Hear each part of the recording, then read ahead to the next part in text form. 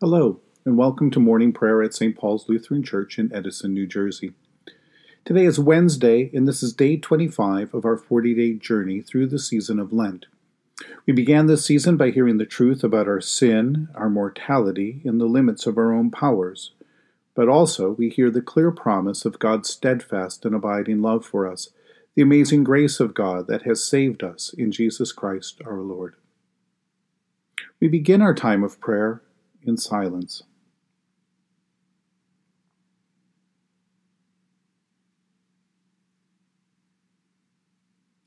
In the name of the Father, and of the Son, and of the Holy Spirit. Amen. Satisfy us in the morning with your steadfast love, O God, that we may rejoice and be glad all our days. Praise to the blessed and holy Trinity, the Father, the Son, and the Holy Spirit, one God, who gives us life, salvation, and resurrection.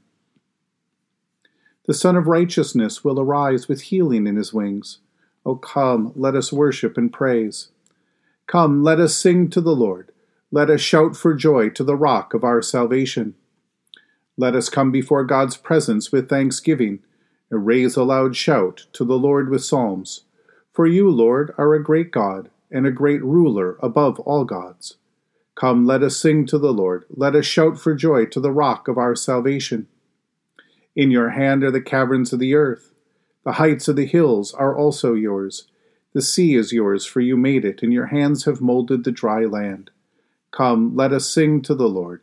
Let us shout for joy to the rock of our salvation. Come, let us worship and bow down. Let us kneel before the Lord our Maker. For the Lord is our God, and we are the people of God's pasture and the sheep of God's hand. Come, let us sing to the Lord. Let us shout for joy to the rock of our salvation. Return to the Lord your God, for he is gracious and merciful, slow to anger, and abounding in steadfast love. A reading from Romans chapter 8. To set the mind on the flesh is death, but to set the mind on the Spirit is life and peace. For this reason, the mind that is set on the flesh is hostile to God. It does not submit to God's law. Indeed, it cannot, and those who are in the flesh cannot please God. But you are not in the flesh. You are in the Spirit, since the Spirit of God dwells in you. Anyone who does not have the Spirit of Christ does not belong to him. But if Christ is in you, then the body is dead because of sin, but the Spirit is life because of righteousness. If the Spirit of him who raised Jesus from the dead dwells in you, he who raised Christ Jesus from the dead will give life to your mortal bodies also through his Spirit that dwells in you. Sometimes we make things more complicated than they need to be. The distinction that Paul makes in this passage between flesh and spirit sounds like it might be deep, complicated.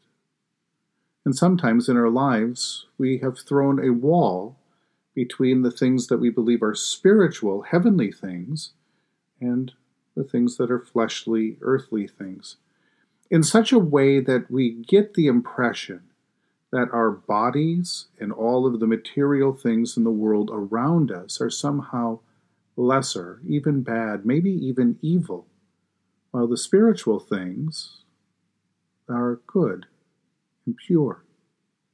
And it gets even more complicated from there as we listen to some people start to describe some sort of living a disembodied spiritual existence or somehow disconnected from their body or even the hope that someday they will live an unbodied life. But what Paul is teaching us is much more simple than we allow it to be. What Paul is highlighting is what we have been living in Lent. Our Lenten observance begins with a stark reminder of our mortality. Unless God acts to breathe life into us again, our fate is to turn back into the dust from which we were formed. Apart from God, who breathes in us the breath of life, we will one day breathe out our last and die. God's law, natural law, Laws of observation and our own experience all confirm the simple reality of our existence. But Lent is a journey through this valley of death to the resurrection of our Lord Jesus Christ, and to the good news proclamation that God in Christ now has promised to breathe life into us once again, to raise us from the dead, even as God raised Jesus from the dead. Left to ourselves, we breathe out our last, give up our spirit, and die. But by faith, we commend our spirit, our breath, and our life into God's hands, who has promised to raise us from the dead, to breathe life into us once again. And that is where we set our minds and our hope. And it is that hope and that faith and that love of God that surrounds us that now guides our life in this world. So this is a passage about spirit, but about breath, about respiration, about the gift of life that God has given us, and about what happens to us in our baptism when the old creature dies with Christ, so that a new creature might rise to live by faith. It's about how we live now by faith and according to the promise of resurrection and life that was proclaimed through Jesus and given to us in our baptism, even as the Holy Spirit was breathed into us as we emerge from those waters.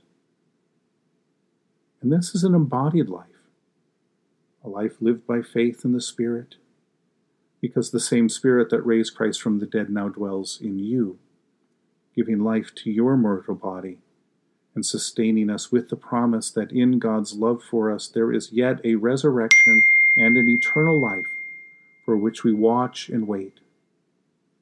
Now, before we move on into our prayers this morning, take a moment to take in a few deep breaths.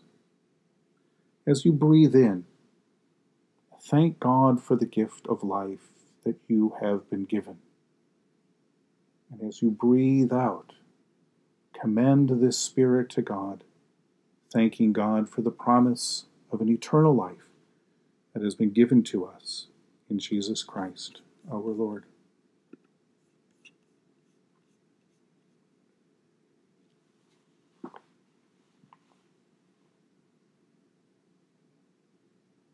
In the tender compassion of our God, the dawn from on high shall break upon us. Blessed are you, Lord, the God of Israel. You have come to your people and set them free. You have raised up for us a mighty Savior, born of the house of your servant David.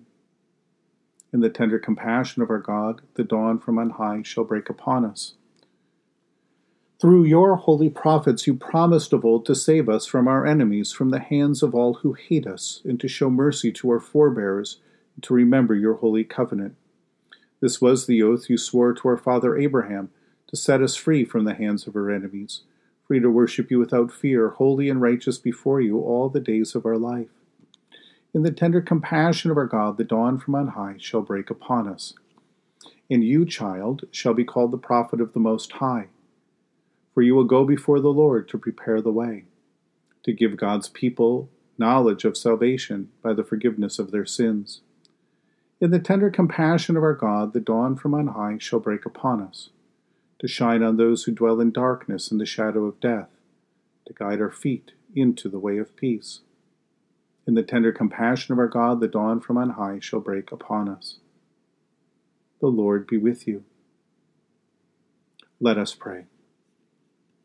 Mighty God of mercy, we thank you for the resurrection dawn, bringing the glory of our risen Lord, who makes every day new. Especially we thank you for the sustaining goodness of your creation, of these bodies that you have given us, these lives that you have set us in, for the new creation that comes in Christ, in all gifts of healing and forgiveness, for the gift of relationship with others, for the communion of faith in your church. For who else, for what else are we thankful? Merciful God of might, renew this weary world, heal the hurts of all of your children, and bring about your peace for all, in Christ Jesus the living Lord. Especially we pray for those who govern the nations of the world, for the people in countries ravaged by strife or warfare, for all who work for peace and international harmony, and for all who strive to save the earth from carelessness and destruction, for the Church of Jesus Christ in every land. For who else, for what else do we pray?